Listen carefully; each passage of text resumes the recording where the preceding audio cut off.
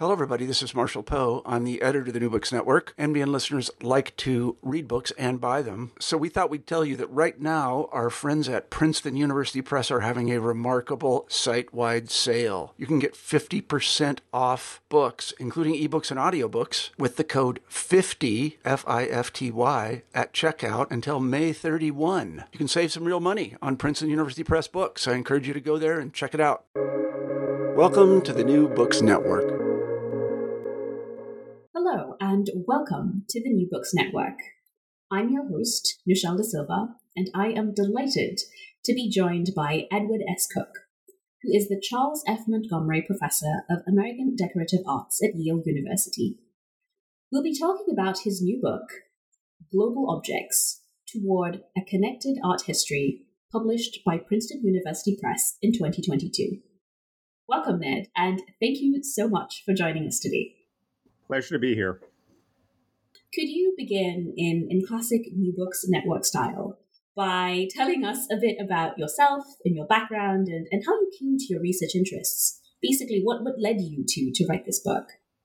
That's never a direct line, is it? I started off as an undergrad here at Yale with an interest in history, American history, and was sort of not political history, not military history, not economic history. I wasn't quite sure what it was going to be initially, but I became interested in my junior year. All of a sudden, with the art gallery's collection here, I had access to objects, things that survived from the 17th, 18th, early 19th century at that point. And all of a sudden, I realized that these were incredible archival materials that allowed me to think about sort of everyday life. And I started to think about the colonial period in America. I started engaging with objects as nonverbal kinds of communication and archive material, and then sort of started to build from there as I went to graduate school.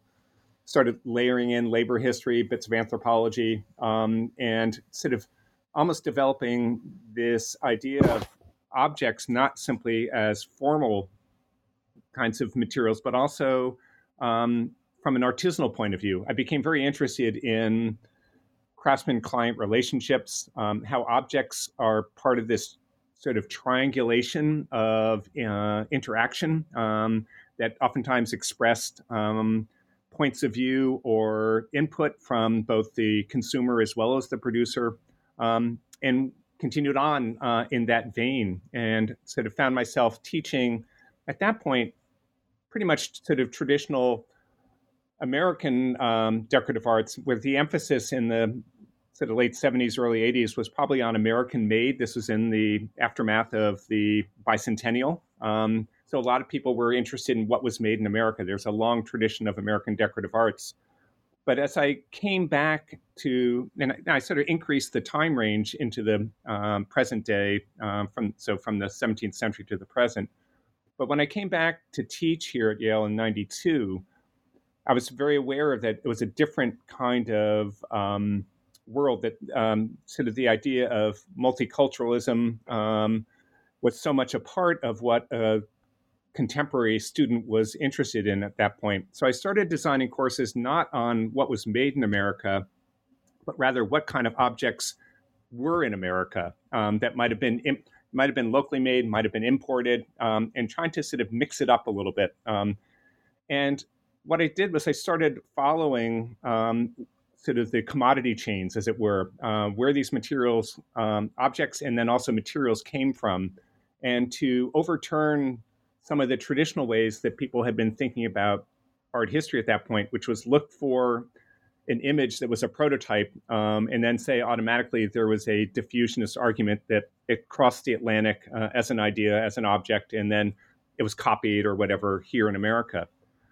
And I got more and more involved in sort of thinking about what's going on in an international world, and ultimately it led me in the early 2000 teens, as we were debating as a department what to do for an introductory course in the history of art, how can we have a more sort of open-ended kind of introduction so that wasn't just sort of a history of Western art that people who wanted to do East Asian art, African art would feel disconnected from? How could we sort of, in other words, come up to speed in terms of what the kind of variety of students that we have at this point so that people might find a point of entry, a commonality?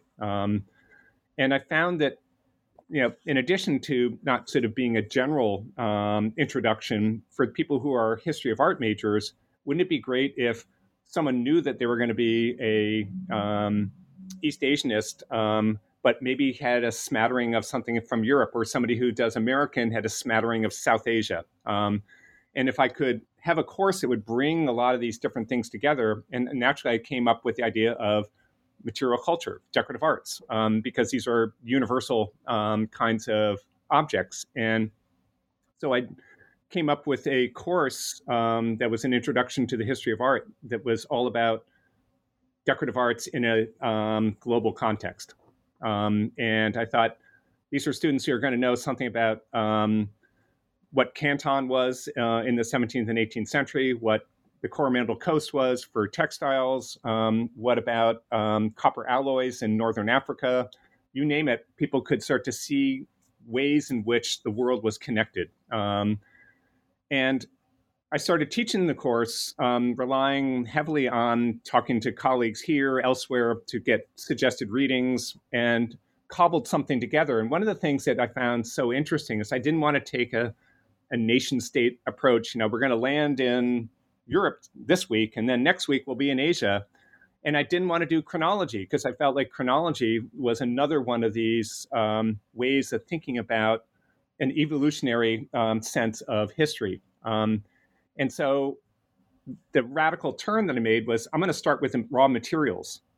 And then I'm going to work through sort of what I call the concrete, that is materials, processes for realization, to kind of trade, movement of objects, ideas, craftsmen, technology, and then function, but then start to get more and more abstract to go into things like memory and gift, to go into appearance and surface, to go into touch.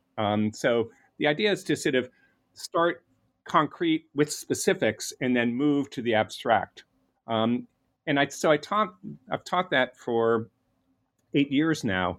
And each time, I learn more from continued reading, seeing things, travel, student input, my teaching fellows who come from a lot of different kinds of specialties, all of which starts to leaven the material I'm working with, and finally decided I have to write a book on this, because just sort of compiling a lot of different reserve readings, electronic resources, it was hard to bring it together. So I just decided I've got to write a book on this. And the students, that was the other thing that really encouraged me. Everybody who had TF'd for me said, you've got to write a book. This is really important stuff for these students. So I was emboldened by them to do something crazy. Well, your students come through in the book. It's really interesting to see the acknowledgement you make of them, as well as these ideas that really run through the book. This resistance towards using the nation state as a beginning of using different terms from that are used generally within current art historical discourse, and you're constantly making a lot of effort to present everyday objects that might not necessarily be thought of as art in ways that elevate them. And we'll get into that in a bit. But I do want to focus right now on the term global objects, because you spent a lot of time thinking about that term. It's very deliberate. And I wondered if you could just talk a little bit, explain a little bit why you landed on that page. Yeah, by all means. So I use the term global, and it's important to say I use global rather than globalization, because I think globalization sort of has this universalizing, flattening is not an effective way to think of this. What I was really interested in is, as I said earlier, sort of transcending nation state boundaries and thinking about the fluidity of the world, that oftentimes ideas, objects, people, and technologies flow in multi-directional ways. It's not as if it's going only from A to B, but sometimes while something's going from A to B to C, then something's going from C to D to A. And there's this kind of swirling of ripples. And I'm really reminded of something like Dipesh Chakrabarty's idea of sort of provincializing Europe. That was one of the real things that was so important to Chakrabarty's work, is that it is this kind of way of thinking about a connected world, and not sort of giving a pure center or anything like that, but there are multiple centers, and there are literally things that are crossing right over each other at different points. And so the idea of ideas, not just inspiration, which oftentimes assumes a linearity, but actually thinking about the ways of different time, different space. The historian Zoltan Biederman came up with this term "glocal" to talk about South Asia, and I like that one because it really sort of says it's an overlay. There's a global kind of network, but there are local networks too, and it's something that I really try to be attentive to thinking about. There are so many currents. There are currents on the top of the water, and then there are currents down below, sort of in the colder waters, as it were, that are maybe more local. And it's that idea of sort of, what was the classic bumper sticker that used to be, think global, act locally. So I like the idea, sort of like either the Chakrabarty's idea of the global or Biederman's notion about glocal, that seemed to sort of, I feel comfortable with that kind of way of thinking about connection, not leveling, but connection. And then I use the term object because I find there are some other terms like artifact and things like that. Decorative art is a historical term, from a very specific point in time in the late 19th century. And I sort of, people get so enamored with a Heidegger sense of the thing, or Bill Brown's thing theory, talking about, objects are mere functional things, and a thing is the kind of a more abstract, meaningful. It's basically creating a new hierarchy of everyday objects. But I think object actually, the problem with thing theory is that it really dematerializes objects. It's the discourse around them and all of a sudden I'm reminded of Justin Pfeiffer's book, The Phantom Tollbooth, a child's book, in which when people don't pay attention to things, they disappear, like whole architecture disappears. And so to me, like thing theory, objects disappear because people just talk about them. And what I'm interested in is sort of the material, the material object, and the fact that yes, it's functional, but function is lots of different things. In addition to meaning, symbolism, readaptation. I mean, there's so many ways that I think of object as being a much more expansive term than the way Heidegger and others have tried to portray it. Yeah, I could really see your grappling with this as you wrote the book, and I was particularly excited to see the way you engage with Biederman as both a scholar of and a native of Sri Lanka. So that was a lot of fun to see, and I was really impressed the way you were able to compress your discussion of, say, trade routes into a very few pages, and it became very clear that the way you were able to do this was, again, not by focusing on nation states or by sort of disaggregating the objects into things, but by sort of following these flows in really interesting ways. One thing that I'm really sad about in terms of a podcast is that there's just no room for images, and your book is full of them, and they're not just for show. They do a lot of heavy lifting in articulating the arguments that you make in the book. And so Before we get into the actual discussion of the images and the kinds of arguments you make with them, I wondered if you could talk a little bit about how you even amassed them. Were they sort of part of the class? How you went about organizing, because they do comparative work, you use them to contrast different ideas. How did you, in a very mechanical sense, pull these images together? Time, travel, internet, and colleagues, and like going through different writings and just sort of seeing what keeps appearing. That's the advantage of writing a book like this after teaching a course based, sort of developing ideas and building up a series of images.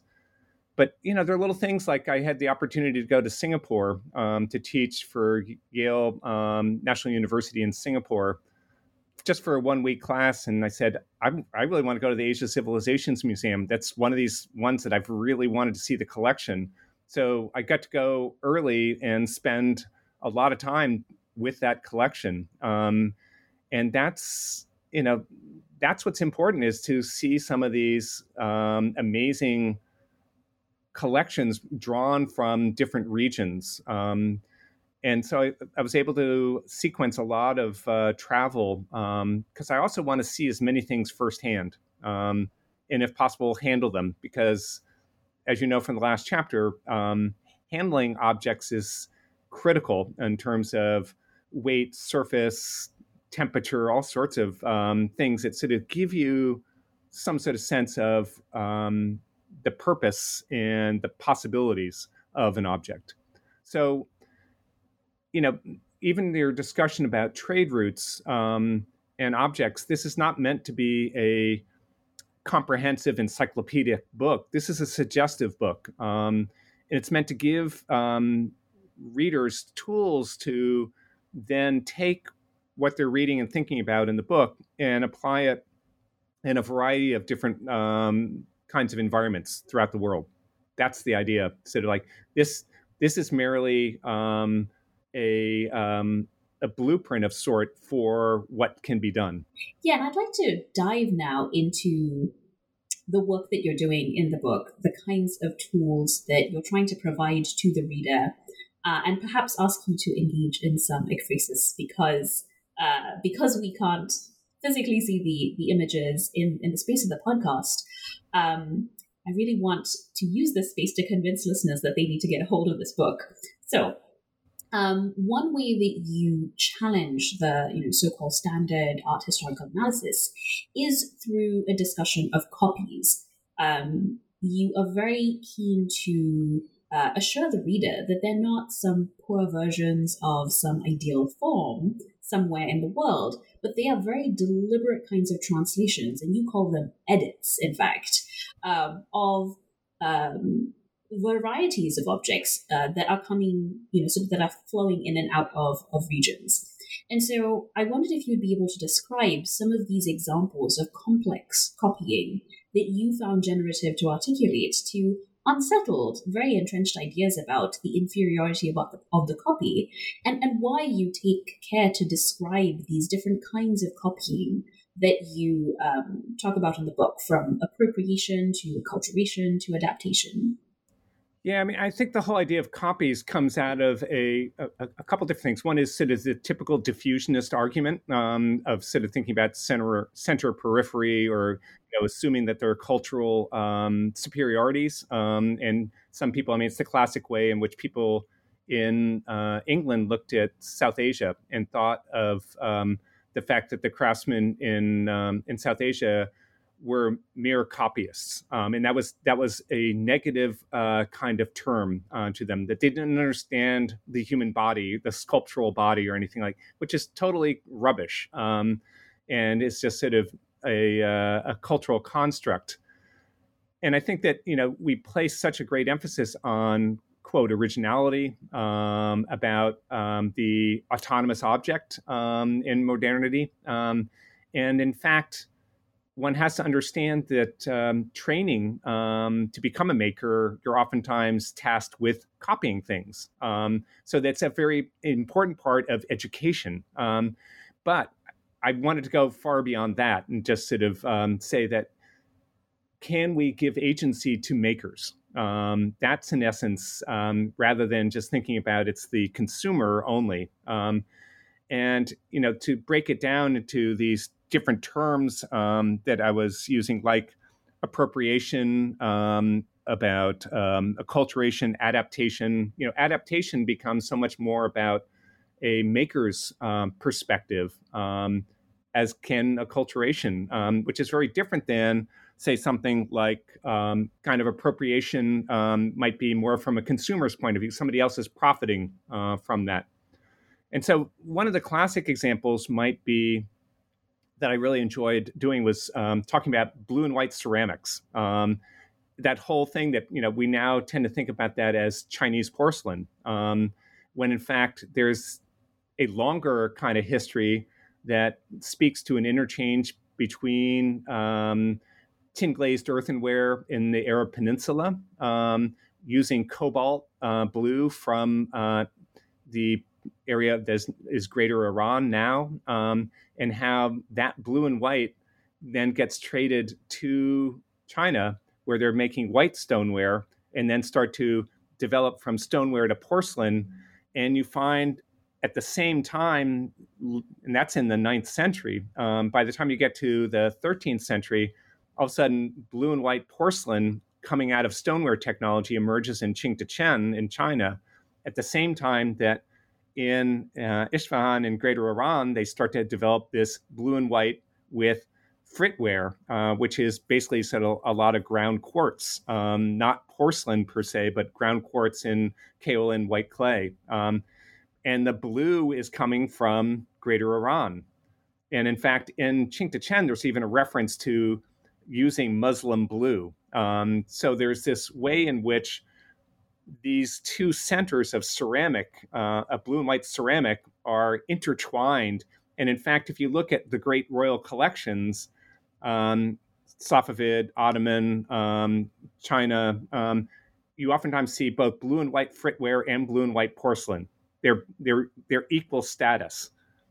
And so Qingdacheng then sort of in the Islamic tradition for blue and white continued to be strong through the 17th and 18th century. Staffordshire in England wants to enter into the game in the 18th century. So what do? They use their technology, which is an earthenware base that's using white kaolin clay from North Carolina, blended in with local clays to make a whiter body, then using a decoration technique that's not painted, but actually transfer decorated. It's a print technology of using a copper plate engraving, inking it, putting tissue over it, then putting that tissue on the bisque-fired ceramic, firing it. So you have this ability to reproduce the same image over and over again to make sets. And they start, even at Spode and others, they start making imaginary chinoiserie Chinese scenes, with pagodas and bridges and flying swallows, etc. And they start to encroach on the Chinese blue and white porcelain kind of dominance at that time. So what do the Chinese do? They start hand painting the same scene to ship back to Europe as Chinese porcelain, imitating transfer decorated refined earthenware, which is also evoking China. And it goes far beyond that China then produces this what's called a Fitzhugh pattern of porcelain that has a central peony and then 4 groups of flowers around it, that you look at the way in which the composition exists on the plate. It is transfer decorated, but it's all hand painted. So they're even sort of not just sort of using a Chinese scene that's hand painted, but they're even hand painting a transfer decorated version. So what is that Chinese? Is it English? It's everything.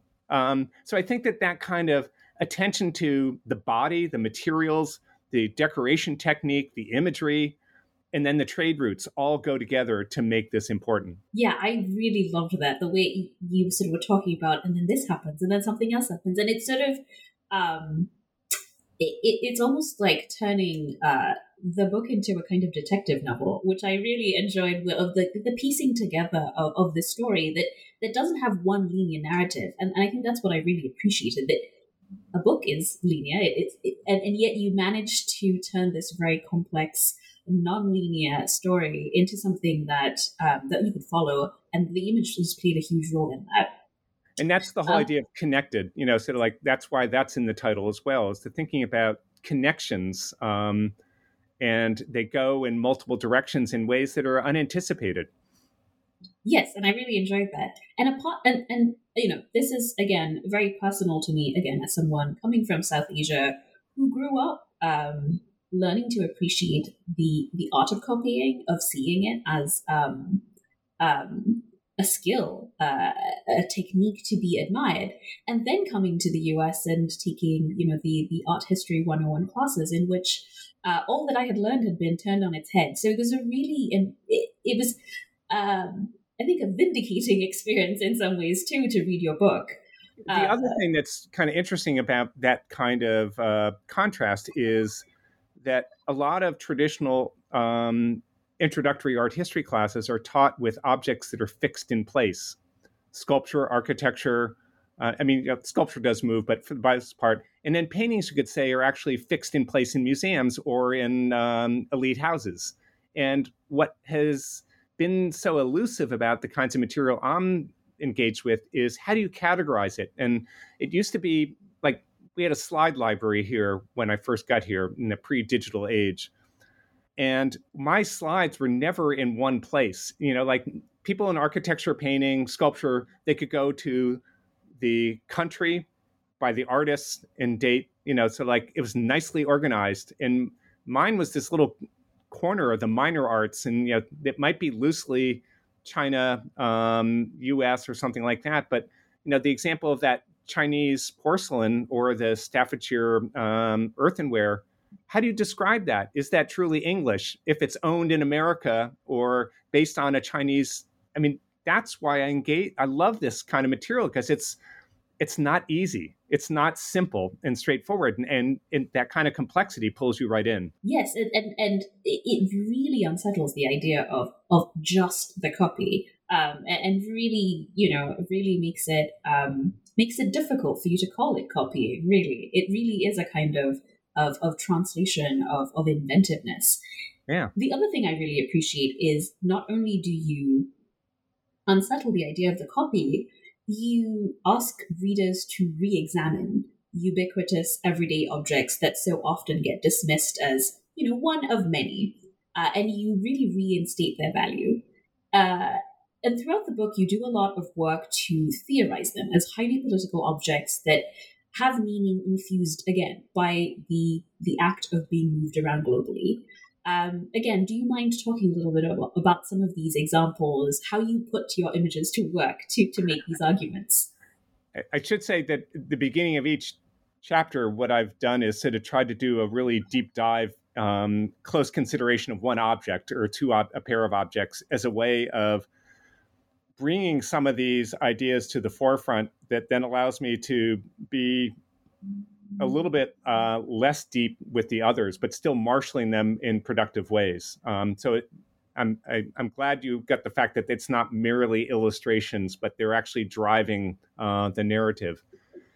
I think, one could pick a number of different kinds of objects. I guess one that would be really interesting would be the so-called Ashanti jug from Benin. And I was intrigued with this because it's a large handled pitcher made out of copper alloy, probably a bronze kind of material. It was cast in the 14th century, and it was cast in a kind of technology that's very similar to bell foundries and people doing bronze measuring vessels for cookware at this time, in that you would have basically an earthen core, and then you'd have this ability to add lettering along the outside as part of the casting. So this is a picture that has in Lombardian script a 14th century English script. It's got symbols of the crown, of the lion rampant, etc. So this is it's either a royal object or in the royal circle. Somebody sort of, probably not the king, but somebody sort of in that circle of acquaintances. And, and therefore, it's heavy. It's big pitcher to hold some sort of liquid. One doesn't sort of just pick it up one-handed unless you're some sort of strongman. So you got a real sense that this was a showpiece, that this was intended. Yes, maybe somebody might have poured things, or it might have been, displayed, but then used sort of in the kitchen somewhere. But so it's this big piece. What's curious is it was found in Benin in the 1890s, when the British basically seized the Benin lands and pillaged the palace, the so-called Benin bronzes that were more these repoussé chased masks that are scattered throughout all the prominent museums. But the Asante jug was another object that was culled from this kind of plunder, this seizing by the British of an object that was actually thought to be very sacred object within that area of West Africa, and was used as a talisman, as would be carried into battle as protection, would be near different sort of worship sites. It had magical kind of connotations to it. And in much of West Africa, the copper alloys were actually valued more than gold. It was really a valued material. It actually had value as coming from away from that area. It got repurposed. We don't know how it got there, whether it was trade routes or what. But then the British Army seizes it, brings it back to London, and then the officer ends up giving it to the British Museum, sort of as a piece of colonial trophy, if you will. It's put under a plexi bonnet, and it's described as the Asante jug, when in fact it's an English pitcher from the 14th century.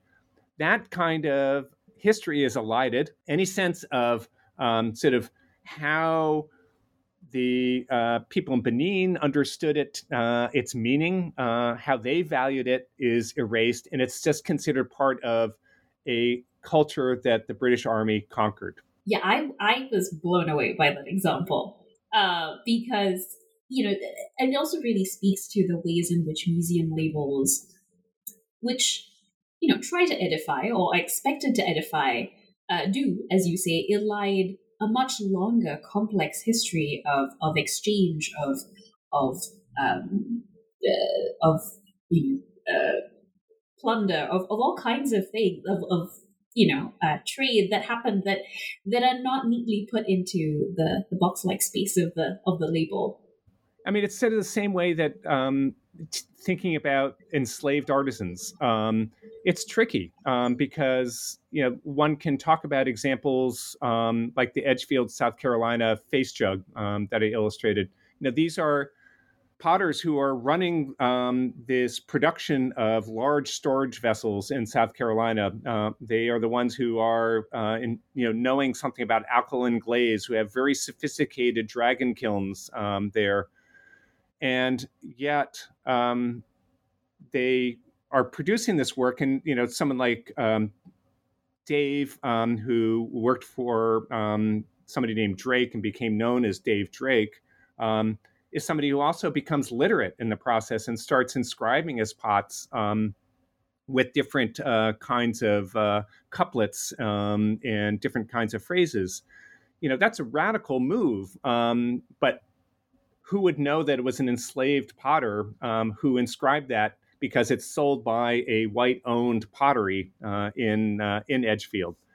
But they also produced these so-called face jugs, which had oftentimes white kaolin clay for the eyes and for the teeth.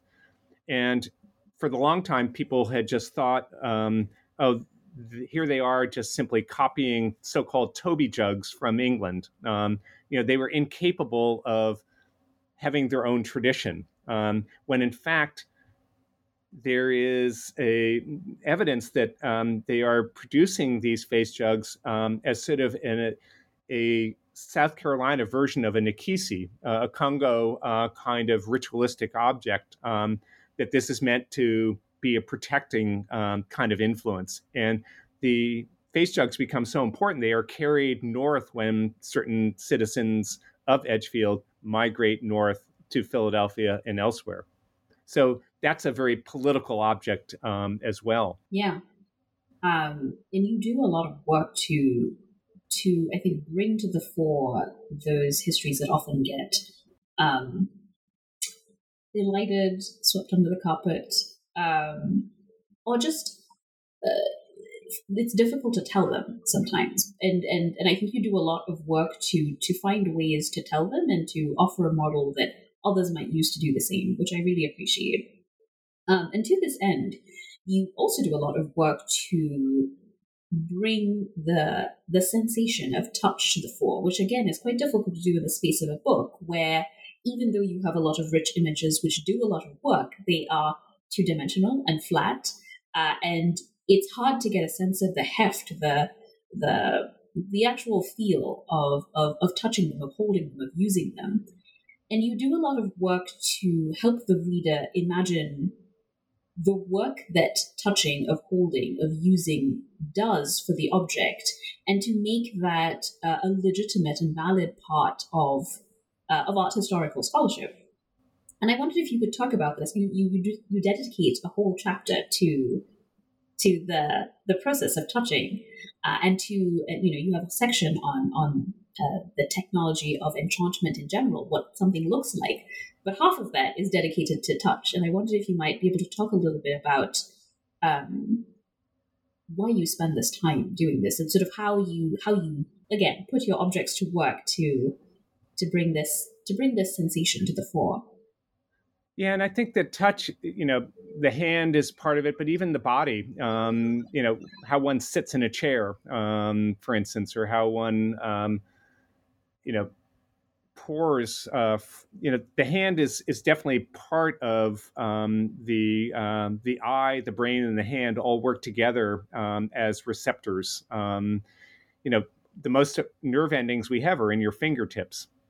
That says a lot. And I find, so this is antithetical to museum work where, you look, don't touch. And it's one of the things I love teaching this course is that every week I have sections in the art gallery in a dedicated object study room that I have objects culled from the art gallery's collection and allow students to touch, to look on the inside, to look on the backside, to understand what's the difference in texture between raffia, jute, cotton, linen, silk, sort of like looking at weaving structure.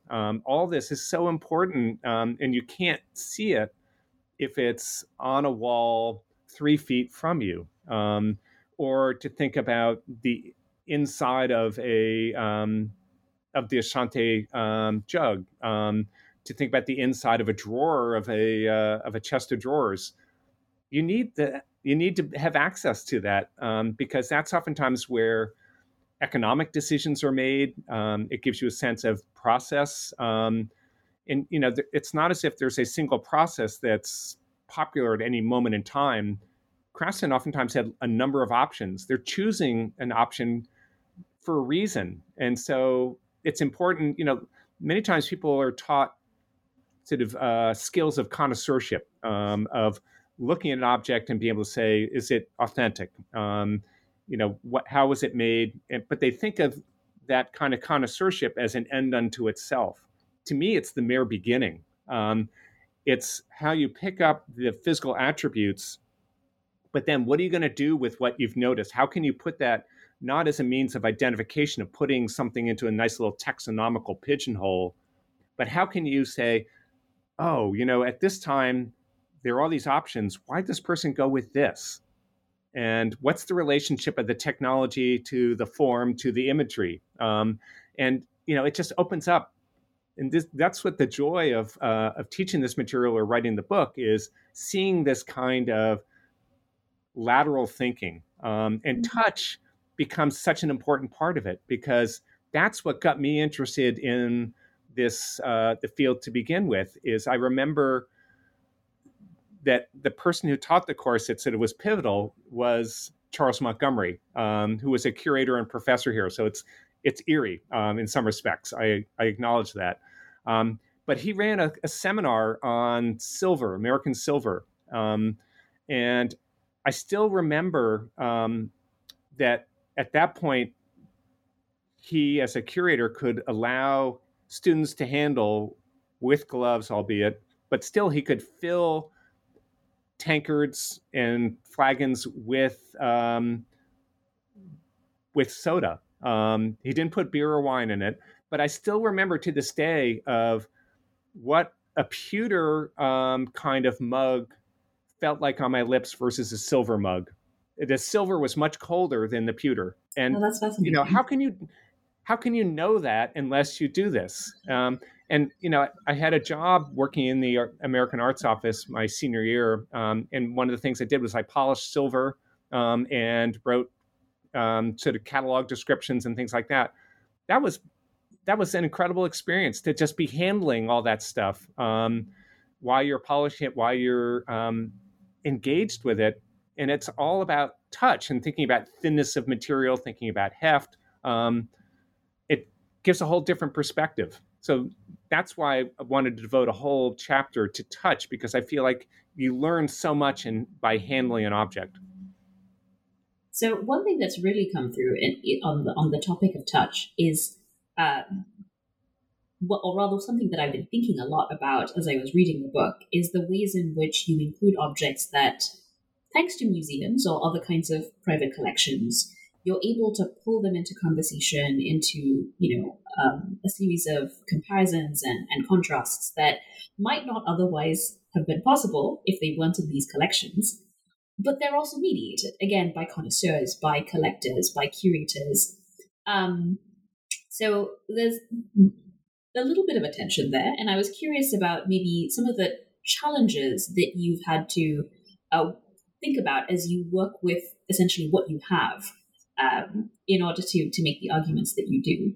Yeah, I mean, and I acknowledge that the archive is incomplete, and that I am dependent on what's in circulation, what's been preserved, which ultimately has been the job of museums and collectors, and the elite are the ones who have collected a lot of these things. And so there is a bit of a filter there. I've spent a lot of time, underwater archaeology has been very helpful with ceramics. And so seeing sherds, it's not always what I'm showing images of, but oftentimes when you go through the footnotes, you'll see a lot of references to that kind of research, that then I'm looking for whole objects that have survived that might perhaps give you a better sense. But it is, I acknowledge I'm totally dependent on it, and I kept trying to find, one of the difficult parts of it is then getting photo permissions in photos and having to send out copies of the book to, I think, 54 different institutions. So I burned through my allotment very quickly, but I felt like it was really important to have collections from throughout the world, not just what I could find at the Metropolitan Museum of Art or the V&A, but seeing some of these other places and trying to make sure that people would realize that you could go into any museum and even local historical society and find interesting things. So it's still acknowledging the way in which I rely on survivability, but oftentimes it's informed as well by archaeology, documents, etc.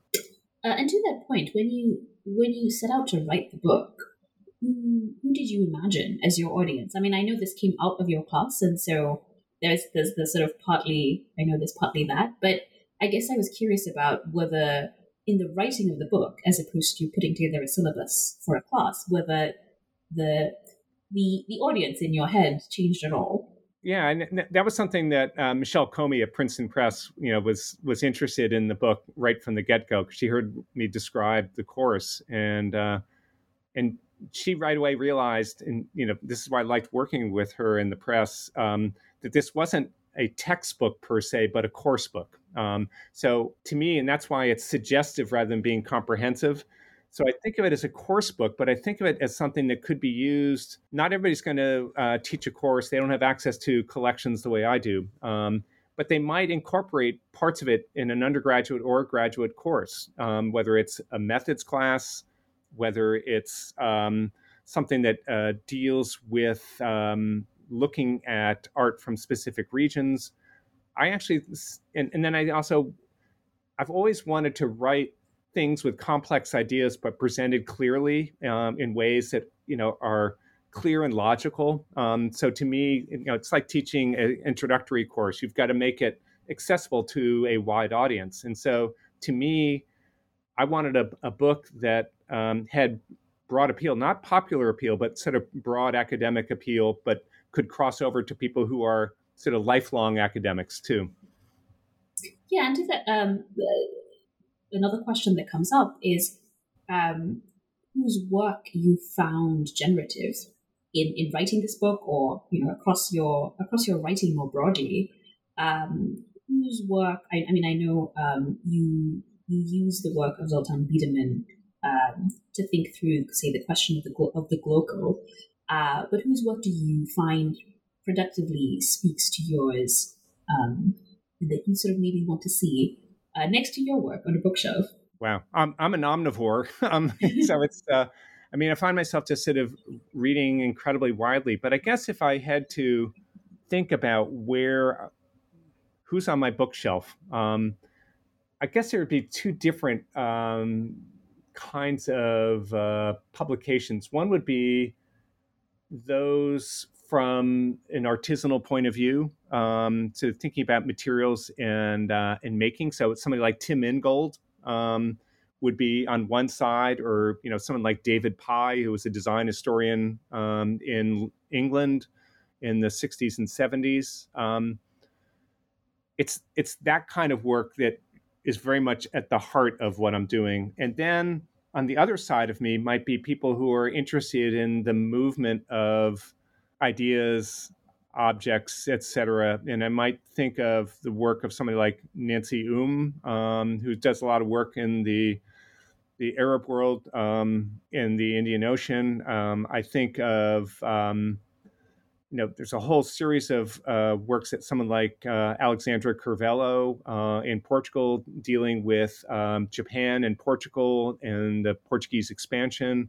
I mean, I could just keep going on, but that's the kind of work that I find I'm pivoting between, is sort of the movement of objects and then shop floor kinds of ideas. Wonderful. Thank you so much. Usually I try to close out the conversation by asking authors what is next for them or what they're working on right now. But that feels a bit of an unfair question to you, since this book came out so recently. So maybe one question I might ask you is whether there was something in the book that, or rather something that didn't make its way into the book, that you hope might have life in a different form, or completely differently perhaps, something that you are able to do now, able to work on now, or something completely non-academic that you're able to do now that the book is finally complete. Actually, it was a wonderful thing. I had pretty much ready to go. COVID became ideal for just being able to write through what I wanted to get done. So the timing on that was good. So returning to normalcy, I hope soon. It's like still sort of touch and go now, but that's something that I'm certainly looking forward to. I think, I don't see this as an end point in some respects, and I'll be teaching with it for the first time this spring. So it's going to be interesting to see what effect that has. So I'm kind of open-ended in terms of what's going to happen off of that. But in the meantime, this summer, while production was ongoing, I got a chance to do some other writing, some more discrete sort of essay chapters for different publications, compilations. And one was in regard to a conference that was organized in Kyushu by Anton Schweitzer and my colleague here, Mimi Yang-Pruxuan, on Japan and the sort of early modern world. And there were a series of Japanese specialists, but then I got to be a commentator for the conference, Zoom conference, and then was asked to write an essay. So I wrote an essay on ceramic culture and sort of the ways in which Portuguese ideas, conditioned ideas about ceramics, allowed them not to quite understand the Japanese kind of value system of ceramics, and how it is played out in a variety of different ways, including translations and terms. They lump everything as earthenware. And it's so curious how, if you think about sort of the idea of ceramic culture, that the Portuguese only valued highest white, shiny porcelain, lightweight. And the Japanese had a much more sophisticated sense of where stoneware was, where earthenware was, where porcelain was. And the Portuguese, they were kind of only interested in one approach, and the rest of it was inferior in some ways. So I was really interested in that kind of tension that existed there. Well, that's really interesting. And how exciting that you get to teach with this next term, too. Yeah. Well, that sounds like a lot of fun. And thank you so much for making time to chat with me today about your new book. This has been a fascinating conversation. Thank you so much. Thank you for taking the time to read it so thoroughly. My pleasure. No, and it was a joy to do that. And for listeners, this discussion of global objects toward a connected art history by Edward S. Cook, which was published by Princeton University Press in 2022, was brought to you by the New Books Network. And if you enjoyed this episode, please make sure to subscribe to our channel wherever you get your podcasts. Thank you and have a good day.